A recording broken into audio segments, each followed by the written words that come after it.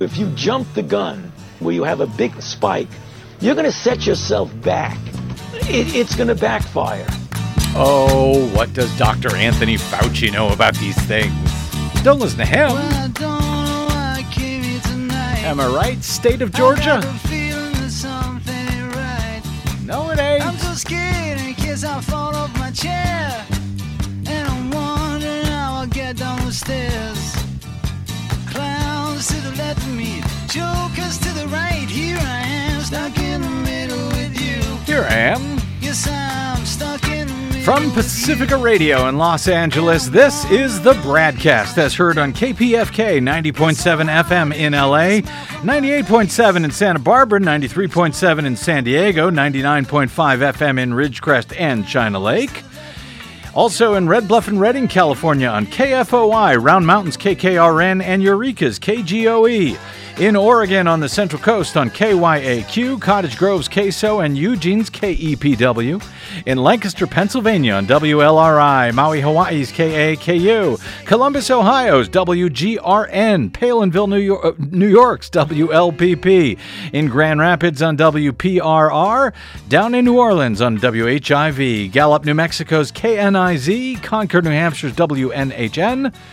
In Fayetteville, Arkansas on KPSQ, in Seattle on KODX, Janesville, Wisconsin's WADR, and Minneapolis, St. Paul's AM 950, KTNF. We also stream coast to coast and around the globe every day on the internets, even during pandemics.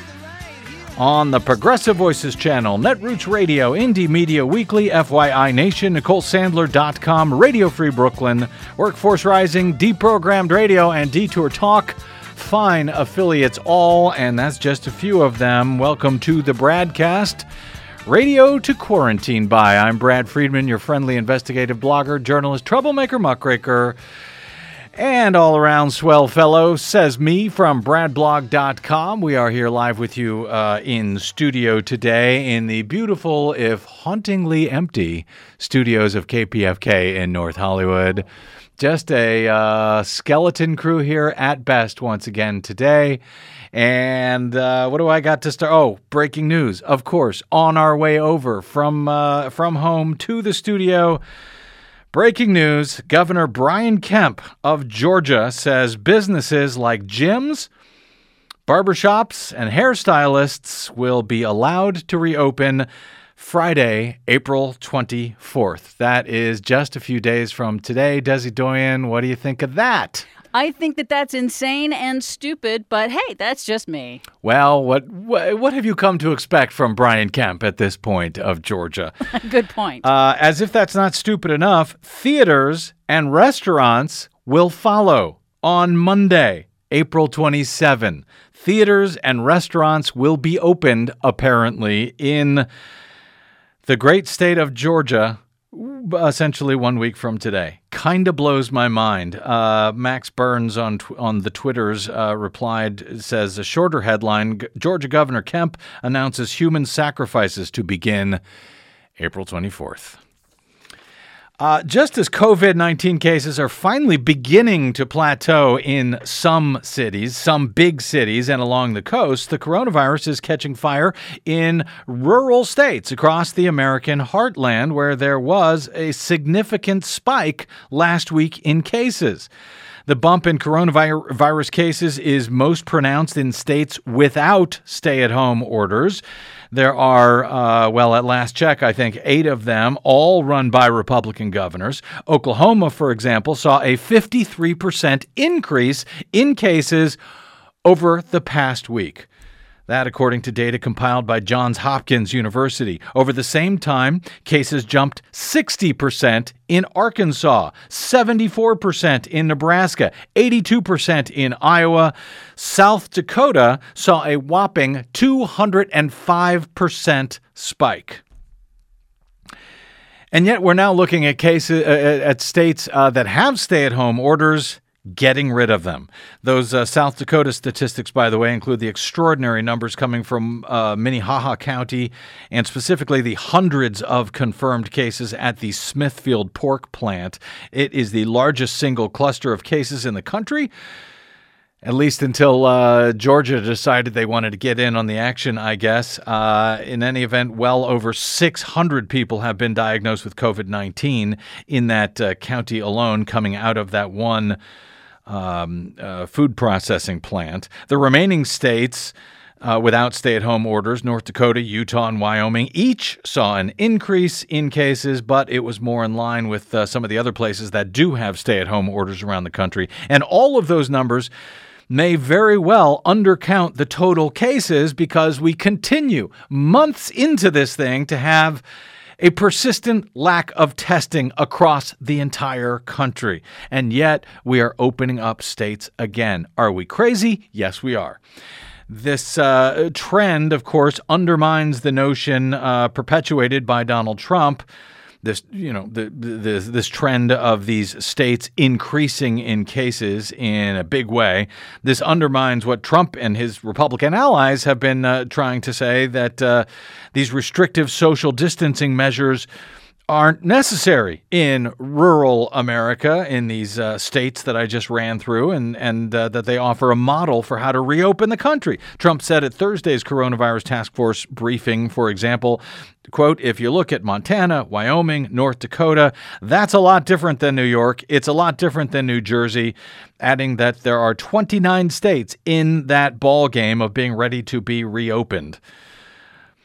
Well, that ball game, as I said, includes a 53% increase in Oklahoma, 60% in Arkansas, 74% in Nebraska, 82% in Iowa, and 205% in South Dakota. Are they crazy? Yes, they are. Nonetheless, Donald Trump says we have large sections of the country right now that can start thinking about opening, and apparently they're doing more than just thinking about it. Brian Kemp is actually doing it. The facts and the numbers and the science suggest something very different than what Trump and Fox News and the rest of them on the right seem to be saying. But, Trump and Fox News have never been big on facts or numbers or science. So here's a little bit of fresh science just in that Donald Trump and Fox and the rest may wish to ignore completely right now. The first large-scale coronavirus antibody study of 3,300 people in Santa Clara County, California, found that 2.5% to 4.2% of those tested were positive for antibodies, suggesting more people have been infected with the disease than public health officials have counted.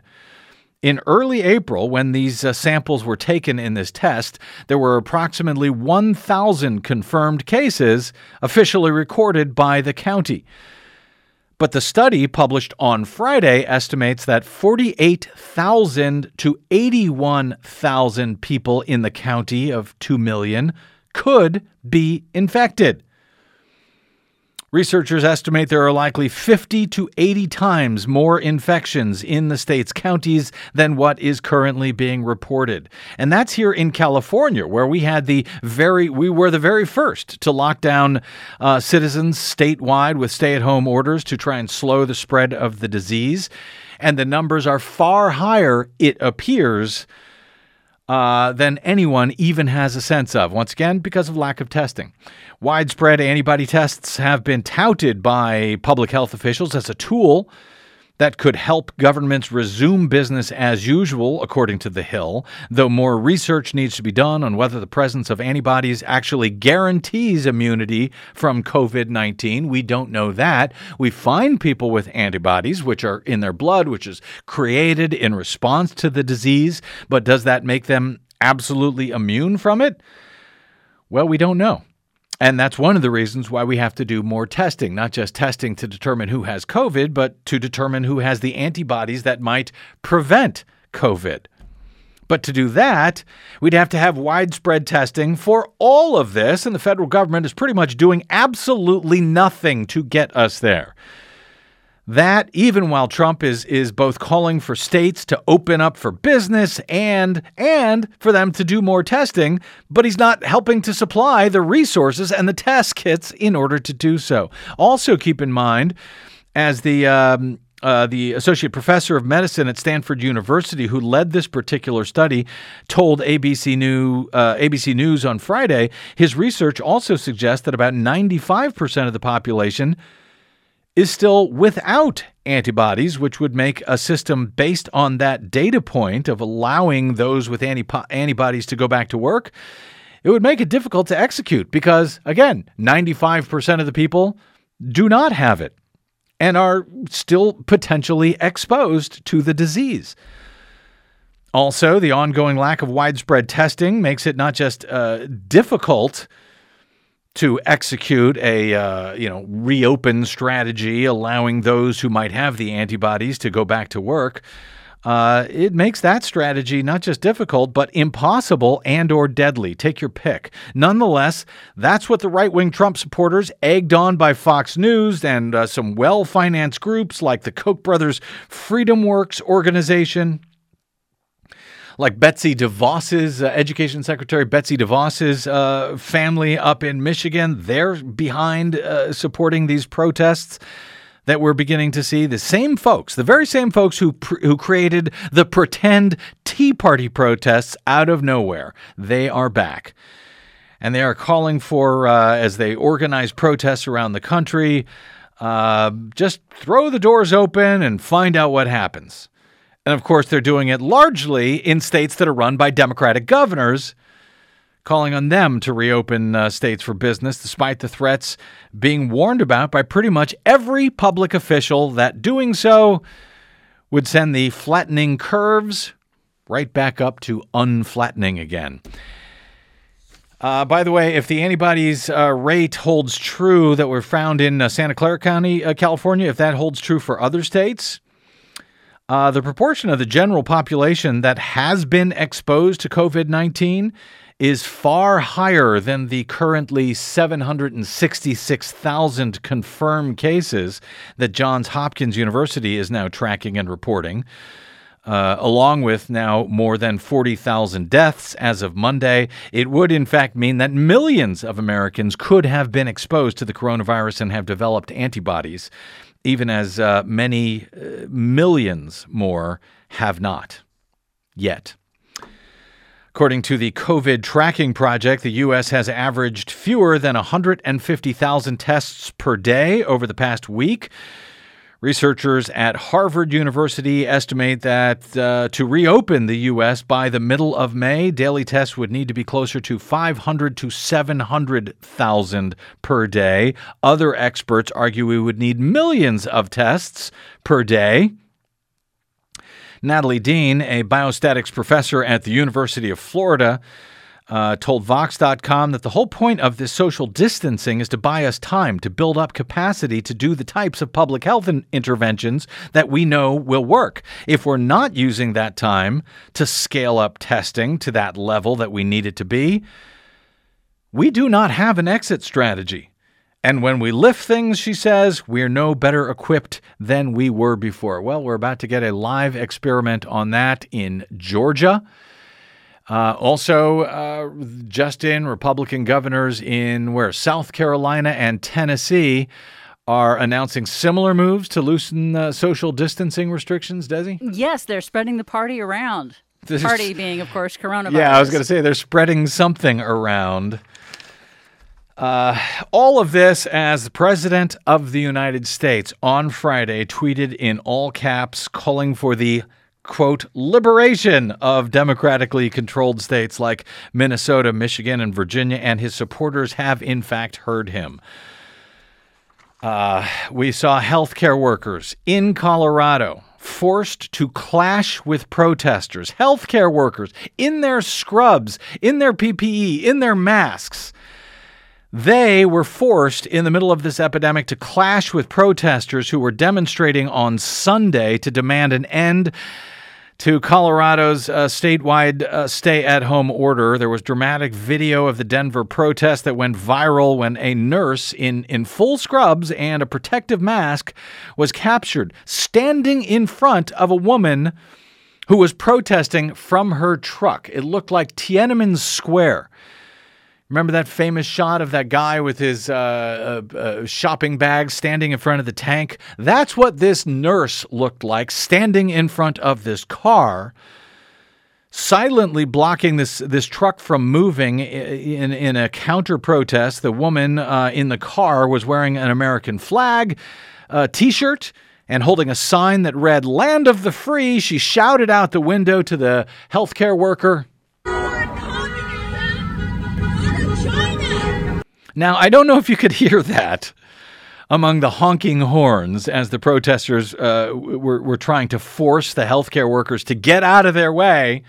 But the woman was screaming to a healthcare worker, risking his life to save people in a pandemic, quote, "Go to China if you want communism." That healthcare worker was one of a few who tried to counteract the protest on Sunday that hundreds attended in Colorado. Hundreds, not thousands, not millions, but hundreds, and they sure have gotten a lot of attention from it. In a state where over 400 people have died from coronavirus. Alexis, a Denver nurse who spoke to NBC News, to their local affiliate in the city, she did not provide her last name, but she said the demonstrators on Sunday felt like a slap in the face to medical workers everywhere. Pretty sad sight to see during such a scary time. But to fly American flags, to support your point being that it's justifiable to put other Americans in danger so that you can enjoy your life or that you can go back to work, it feels backwards. I feel conflicting emotions, I think. You know, it really feels like a slap in the face to medical workers. I get it. We all want to be outside. If you don't think for 1 second that I would rather be on a chairlift in Breckenridge, you're crazy. I get it. I don't want to be stuck in my house either. I don't think many people at all are enjoying this. That's not the point. We're having to be surrogate family members for our dying patients, whether or not they're COVID, because we aren't allowing visitors right now. We can't risk it. And I understand the frustration. I really do. But we have to fight this together. And we have to maintain that stance, because the second we start turning on each other is the second chaos hits. And then we don't have a chance of really addressing this and fixing the problem.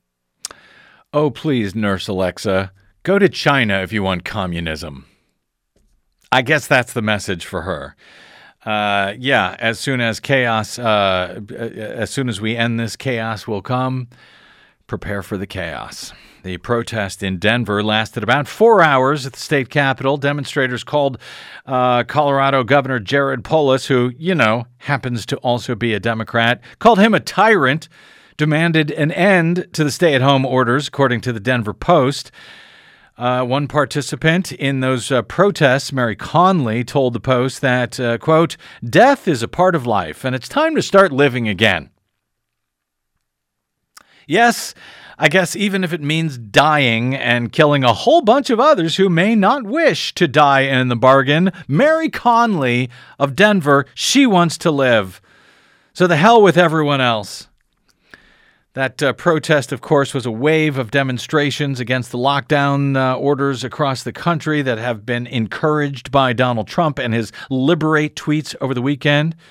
David Sirota, who's a journalist turned Bernie Sanders campaign advocate, tweeted, "Never thought I'd see protests for the right to get infected and drowned to death in your own lung fluid in order to own the libs."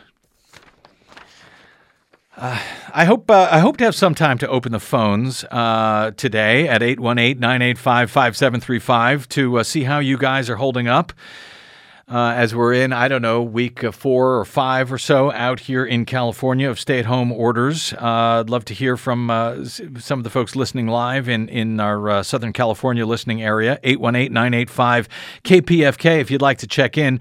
You'll have to line up because I got to get to a guest in a moment, but I know you all have been under these stay-at-home orders pretty much as long as anyone in the country. So are you guys okay with that? Are you ready to call it off and take your chances? And are these healthcare workers ruining your day? Do they need to go back to China for their communism? Anyway, call in if you want to queue up. As I said, I got a guest to get to first. Amid all of this, somehow we're supposed to be holding elections again, including, by the way, next week in Ohio and in about 20 other states over the next several weeks. And how the hell are we going to do any of that safely? much less in all 50 states this November? Well, many Democrats and voting rights advocates, of course, are calling for radically expanded vote by mail and about $4 billion from Congress to help fund it, and quickly. Many Republicans, on the other hand, are opposed to making voting easier at all. But there are problems with both sides that we really need to discuss before heading into all of this blindly. And I know rational common sense does not always make for the best talk radio or cable news, but we could really use some of that right now after all of this begins to somewhat somehow spin out of control. At least that's what it feels like today. Lulu Friesdat of smartelections.us joins us next on the BradCast. I'm Brad Friedman. Don't touch that dial.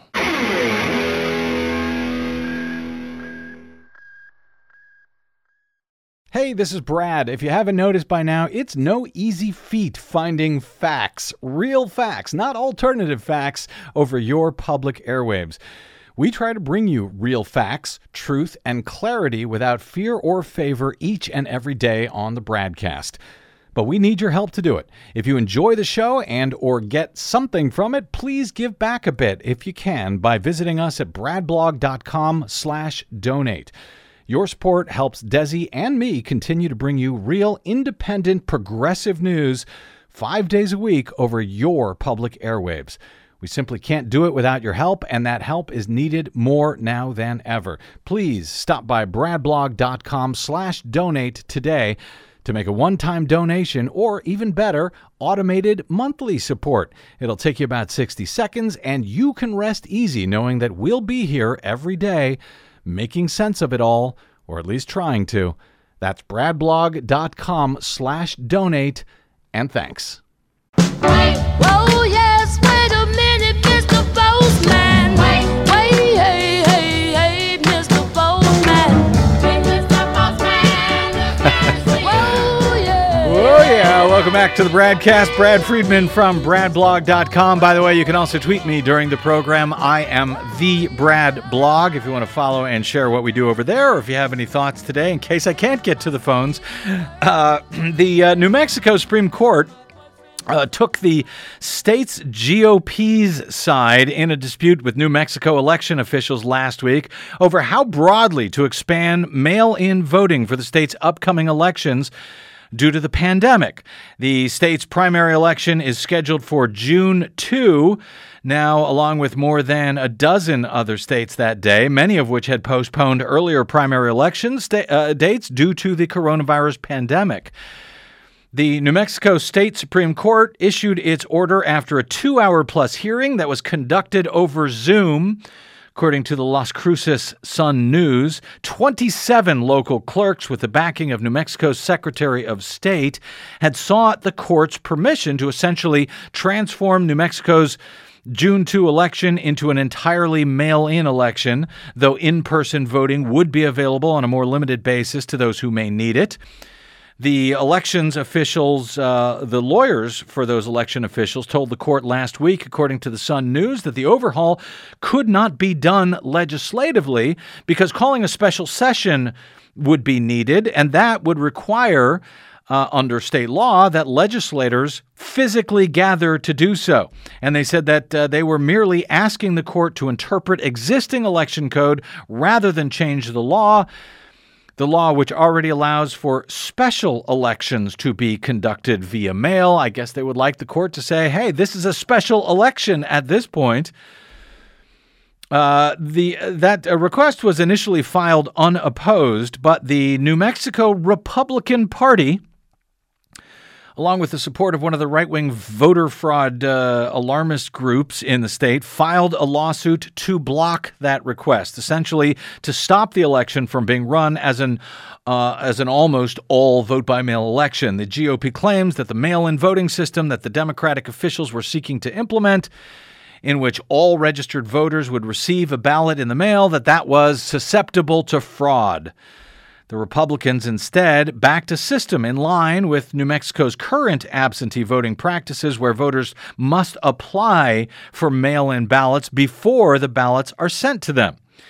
The court backed the Republicans' approach while adding that it would order clerks to mail the ballot applications to all voters. They would not have to request one. So there's that at least. They won't automatically send all voters an absentee ballot to vote, but they will automatically send a ballot application to all voters. That, to me, actually sounds like a reasonable middle ground in this case, in the frequently swing state, though it's much more Democratic leaning these days in New Mexico. That, even as similar battles play out all across the country, with more hardline positions developing across the nation, with Republicans more and more attempting to block the use of absentee voting any way they can in upcoming primaries and for this November's critical general elections. While you have many Democrats on the other side, along with voting rights advocates, rallying to simply send absentee ballots to all registered voters, whether they have requested one or not, as a handful of states now currently do, like Washington State, Oregon, Colorado. Those states, however, took a bunch of years in transitioning to an all-vote-by-mail system. It's not quite as easy as simply flipping a switch, as many Democrats and voting rights on the other side, along with voting rights advocates, rallying to simply send absentee ballots to all registered voters, whether they have requested one or not, as a handful of states now currently do, like Washington State, Oregon, Colorado. Those states, however, took a bunch of years in transitioning to an all-vote-by-mail system. It's not quite as easy as simply flipping a switch, as many Democrats and voting rights advocates have been calling for amidst the pandemic. At the same time, as we've seen in recent weeks, many Republicans are pushing to force voters to choose between risking their lives by voting in person at crowded polling places, many of them consolidated due to a lack of poll workers willing to risk their lives to work a poll all day, or of seeing their vote suppressed if absentee ballots are not easily obtained, with well-considered and well-funded processes in place to help voters make the transition to vote by mail in order to assure that plenty of time is allowed for returning ballots and for correcting errors and concerns with those vote-by-mail ballots after they are checked one by one for authenticity by often partisan elections officials. It's not an easy process. None of this. Few states are prepared to handle what is quickly coming their way, and all of it is often turned into a strictly partisan battle, making it easier to vote on one side without assuring security protocols are in place versus making it harder to vote while risking disenfranchisement for many in the bargain. We've discussed how some of this has been playing out on several recent programs over the past week. Of course, Wisconsin's right-wing legislature, with the help of its right-wing state Supreme Court and the stolen Republican majority on the U.S. Supreme Court, they famously forced such a dangerous election several weeks ago where tens of thousands had never received their absentee ballots in time for the U.S. Supreme Court's imposed deadline of Election Day for them to be returned to officials, so they had to risk their lives to go vote in person. Last week, while a Texas district court judge said all voters in the state may, in fact, request an absentee ballot due to fear of contracting COVID-19 at the polling place, that sounds reasonable. Well, the state's Republican Attorney General threatened criminal action against third parties who advise voters to do so. The AG will be appealing the district court ruling to the all-Republican state Supreme Court, so you can imagine how that is going to play out. Kentucky Republicans last week in the state legislature, they overrode the Democratic governor's veto of a measure that would require strict photo ID at both the polling place and via absentee ballots, virtually guaranteeing that both voting by mail and in-person voting will be more difficult for thousands of voters, many of whom are now likely to be disenfranchised altogether in the bargain. That, even as Republican Senate Majority Leader Mitch McConnell of Kentucky is most likely facing a very tight re-election battle this November against a well-funded Democratic opponent, Amy McGrath. And as AP reports today, while scrambling to address voting concerns during a pandemic, election officials across the country are eliminating polling places or scaling back opportunities for people to cast ballots in person, even though many voters will need such places. In short, despite claims from one side that absentee voting must be made easier, and attempts from the other side to make it more difficult and indeed dangerous, we could use some reason somehow amidst all of this. And in this day and age, reason is sort of the last thing the many partisan advocates seem to want.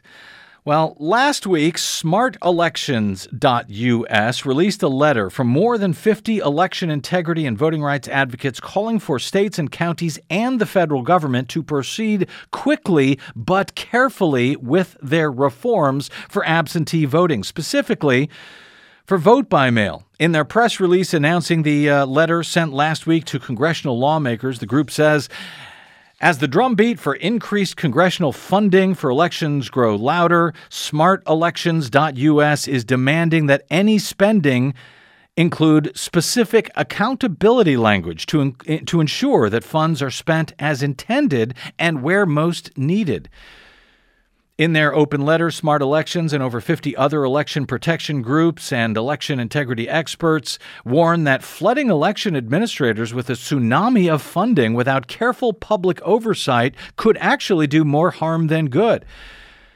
They say their latest call for increased spending is coming from places like California's Democratic Senator Kamala Harris. She proposes $5 billion to fund elections during the pandemic. But as Smart Election notes, the last time Congress allocated close to $4 billion for elections in 2002 with the Help America Vote Act, there was insufficient oversight. Funds were often used to purchase outdated, insecure electronic voting systems that undermined security, accuracy, reliability, and confidence in our elections.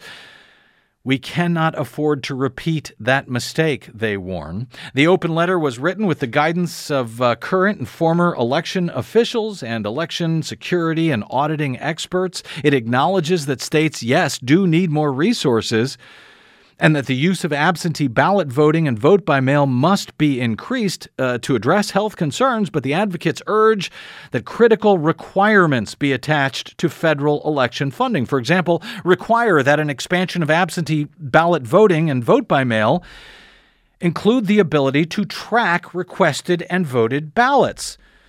That seems reasonable. That we need secure, monitored drop boxes where mail-in ballots can be delivered personally, notifications if voted ballots have been rejected for some reason, and the ability to cure the rejection remotely.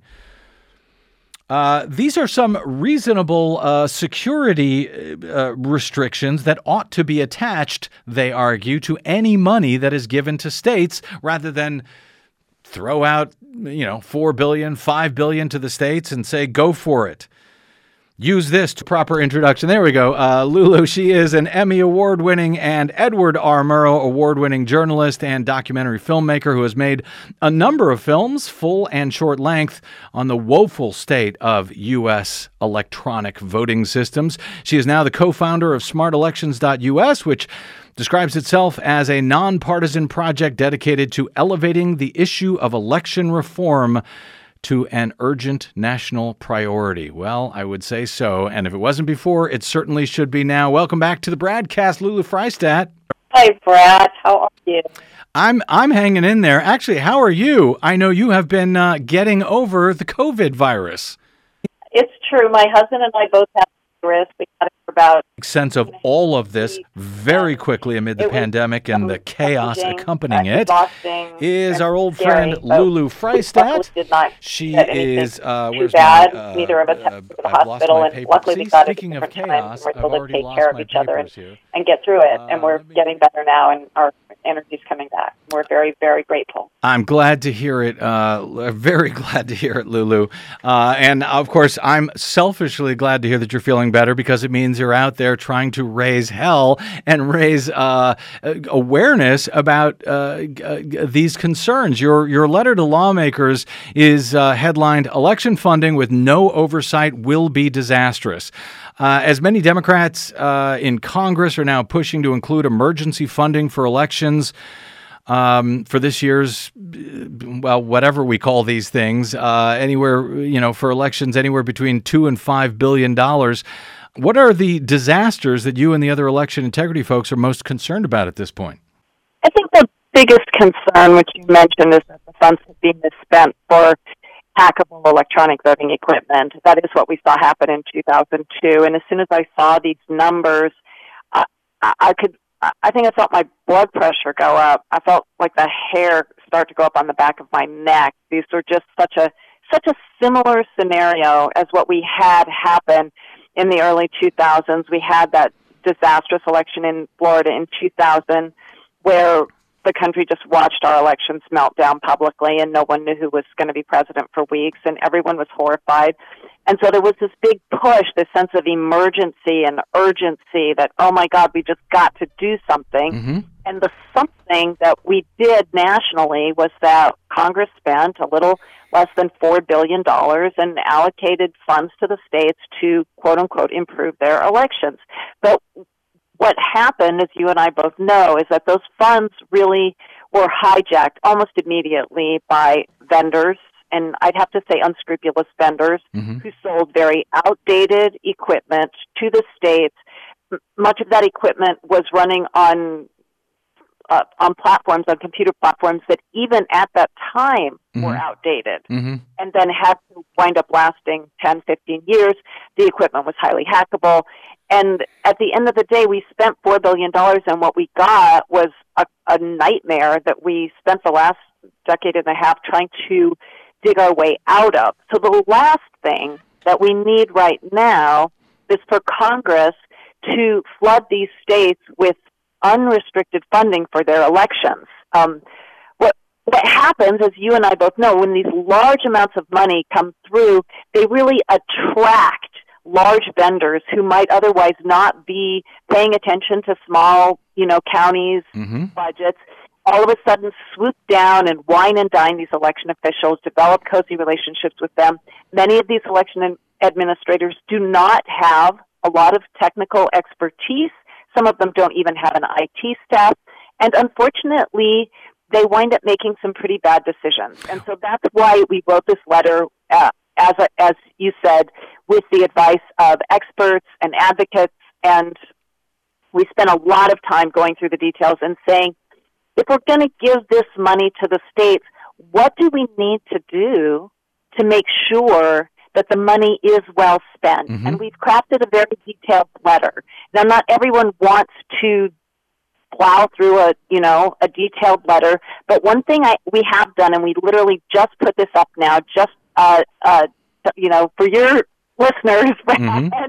in honor of your listeners, because I know they always want to know, what can I do? Thank you. So we put up a click link on the front page of our website. So mm-hmm. all you would need to do right now is go to smartelections.us, and the very first thing there, it's a link to our letter that we've written, but it also says, write your own letter, and it clicks you over to a letter that's pretty much pre-built for you that you can send to your elected officials and let them know that you really want for this funding to come with restrictions. And I try to stay away from that word mandate because mm-hmm. I know the Republicans don't like it, but we're saying restrictions or requirements on how the funds can be spent and public oversight. Those are the things that we think are so necessary. And, here's the problem.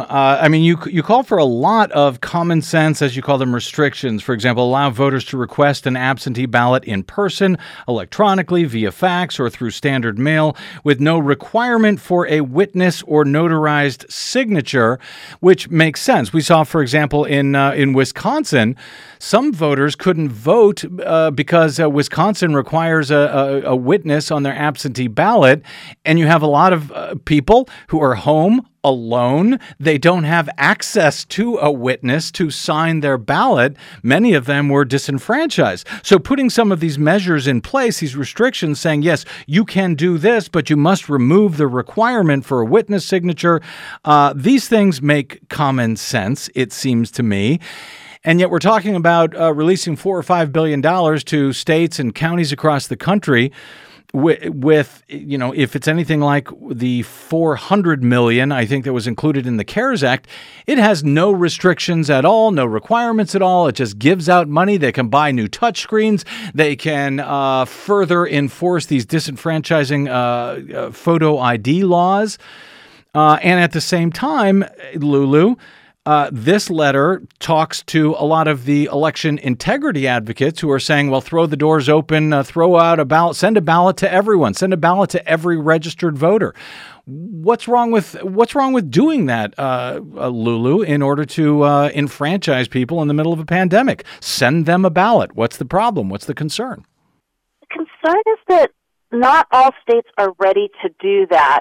One of the things that happened with this letter, I spent about 2 weeks poring over a lot of detailed policy papers from organizations like Common Cause or the Brennan Center, also talking to people who were intimately involved in in Colorado in their gradual transition to vote by mail.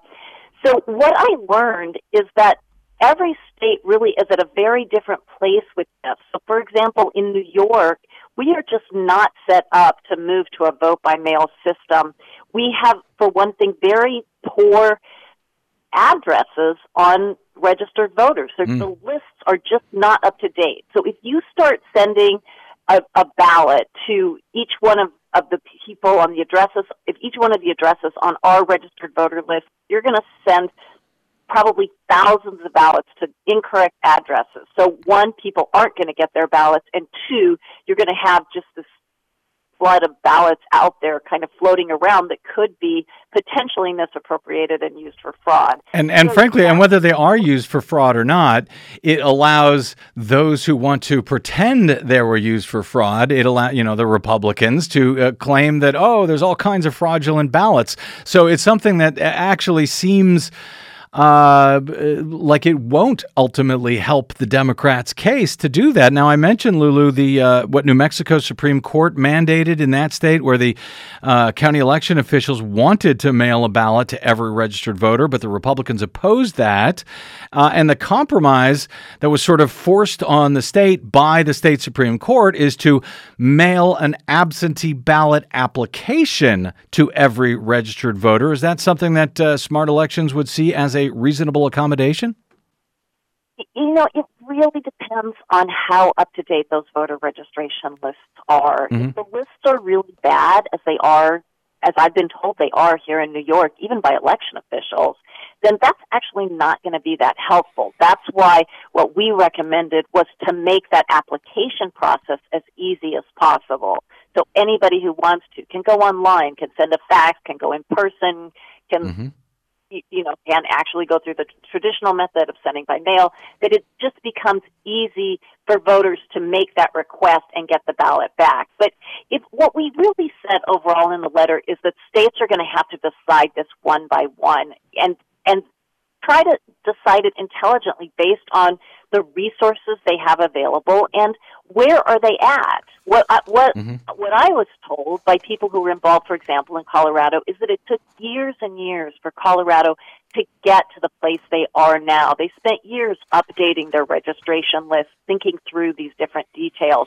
So one of the things that we did in our letter was to try to really give states a little wiggle room. Where are they at in the process? But make sure that they are trying to maximize participation. That's one of the key things that we're looking for. And that they're putting protections in place. Those protections include things like chain of custody, which is so important when you have these so many mail-in ballots. What is the chain of custody for the ballots?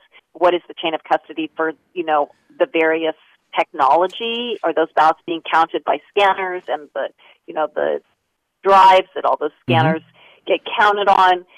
There's many different parts of the process that you need a lot of oversight for, and the public needs to be involved. They need to have the opportunity to watch signature verification, to participate if there are discrepancies and the resolution of those discrepancies.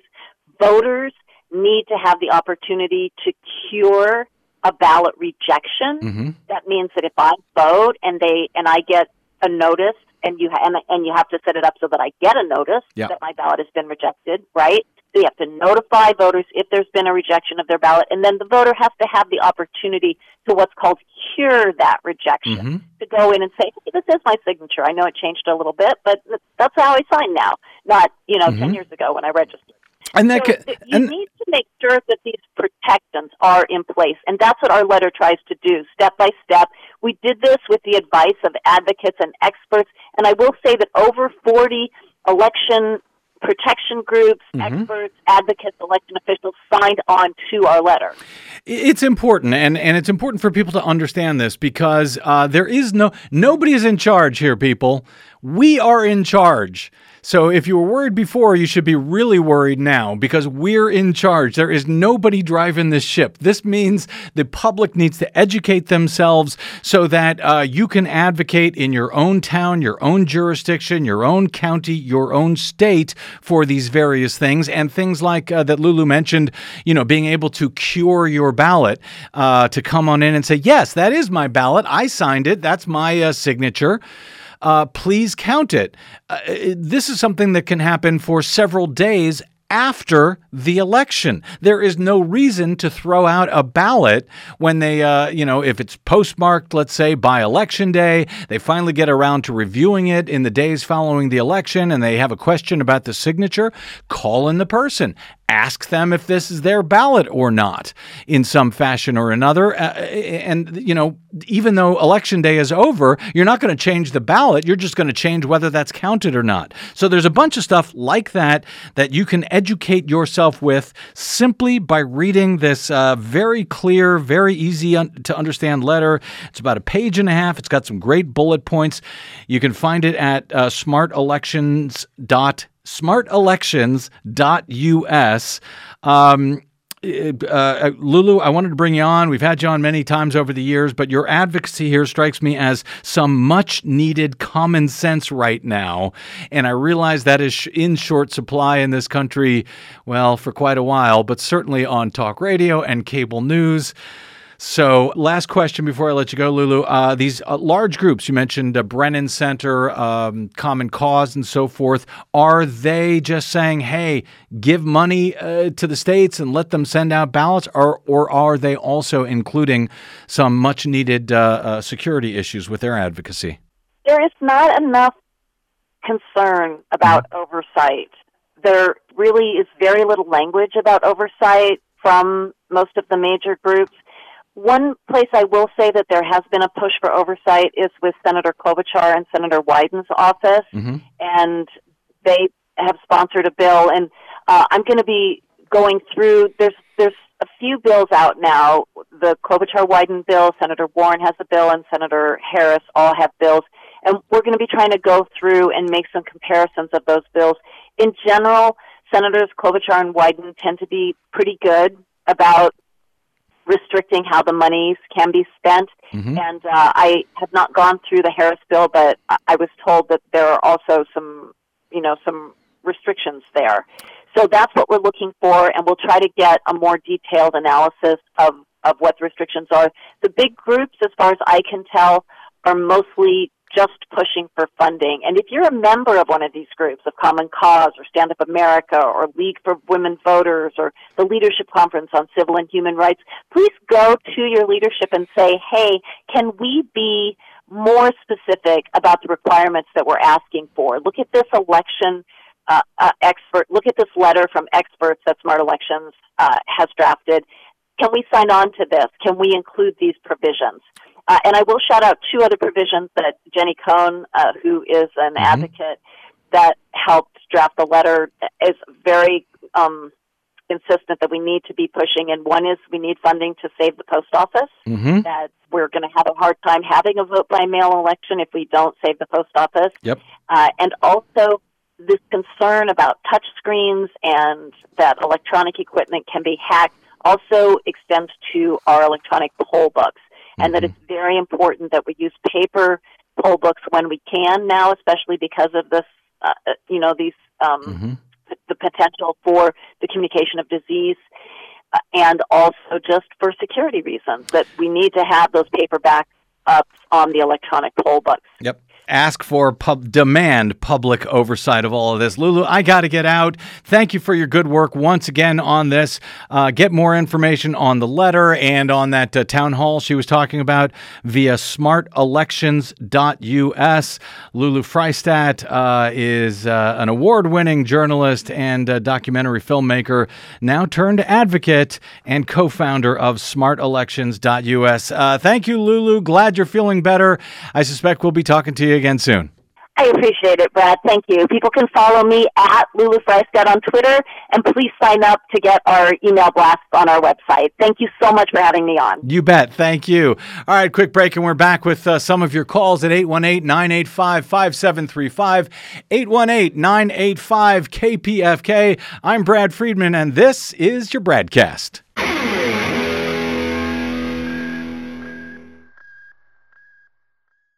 What the public hears on the public airwaves matters. At the BradCast, we do our best to bring you accurate news and analysis on the issues that actually matter, and we do it all independently, without corporate or political influence. But we can't do it without you, now more than ever. Please help us stay on your public airwaves by going to bradblog.com/donate to help keep us going. That's bradblog.com/donate. And thanks.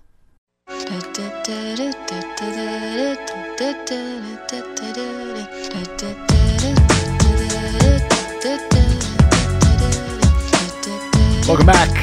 It's the BradCast. Brad Friedman from bradblog.com. Our phone number is 818-985-5735. As usual, running late. As usual, I'll thank the state of Georgia for that, since they are announcing that, hey, yeah, COVID is over. Coronavirus, no worries. Opening up the barbershops, opening up the salons, the restaurants, the movies. Why worry? Well, I'll just say this much. Our current stay-at-home orders are wildly popular. The public is wildly in favor in poll after poll of keeping things shut down until we have a plan to get out of it. But for some reason, without much of a plan to get out of it, Republican governors are beginning to open up their states. Republicans who are being egged on by Donald Trump and Fox News and the Tea Party to hold protest in Democratic states are demanding liberation from the tyrants who run those states. In other words, Democratic governors. How do you feel about it? How are you holding up after all these weeks? 818-985-5735. Let's go to Keith in Moreno Valley. Hey, Keith, welcome to the BradCast, sir. Hey, how you doing this afternoon? Hanging in there. Fantastic. I'm a nurse practitioner of about 3 years. I'm an RN of 13 years. I've worked all kind of places, ER, med-surg, heart, ICU, oncology, and I also teach for the past 10 years as an adjunct faculty nursing. Mm-hmm. So essentially, my comment is, it's not, I believe, in my humble opinion, I try to have the optimistic perspective of our opposition. I don't think it's so much as they simply want to go and frolic and have fun. I think that it's the fact that our government has failed to provide for our citizens. I mean, we should have debt suspended. We should definitely have food stipends. We should have rent and mortgage completely suspended during this duration. Mm-hmm. And we should be also providing additional finances or economic stipends so people can have their basic needs met. If they have their basic needs met, I don't think they'd be so anxious and wary of what's going on and have to look to conspiracy theories as opposed to just being compliant. You can't be compliant when you're living in the terror dome known as the United States. This is a horrific capitalistic nation, and it's a predatory capitalism that has no mercy. We need some mercy during these times of great peril, and that's my take on it. Thank you, Keith. I appreciate your reasonable thought, and you're hanging on there for quite a while. Let me go to Roger in Minneapolis, who we've been hearing from time to time over the past month or so. How are you doing, Roger? Going into week 6 of isolation here, Brad, Keith was right on in very many ways, but I'll just jump to my point. Good. I have been watching this now, and I have reached the conclusion that it is the intention of the Trump administration to make this situation as devastating as possible so that the vulture capitalists can steal us blind, and so in all of the confusion, they can steal the election. That is what they are up to. They have no intention of minimizing the damage of this, and they'll figure out how to pin the tail on the donkey, someone else's donkey, I tell you. Yeah. Thank you, Roger. Excellent point. Of course, I think the people behind what is going on may be doing that. I don't think Donald Trump understands any of it. I think he has no real goddamn clue about what is going on at all, unless it is something that he has been told on Fox News.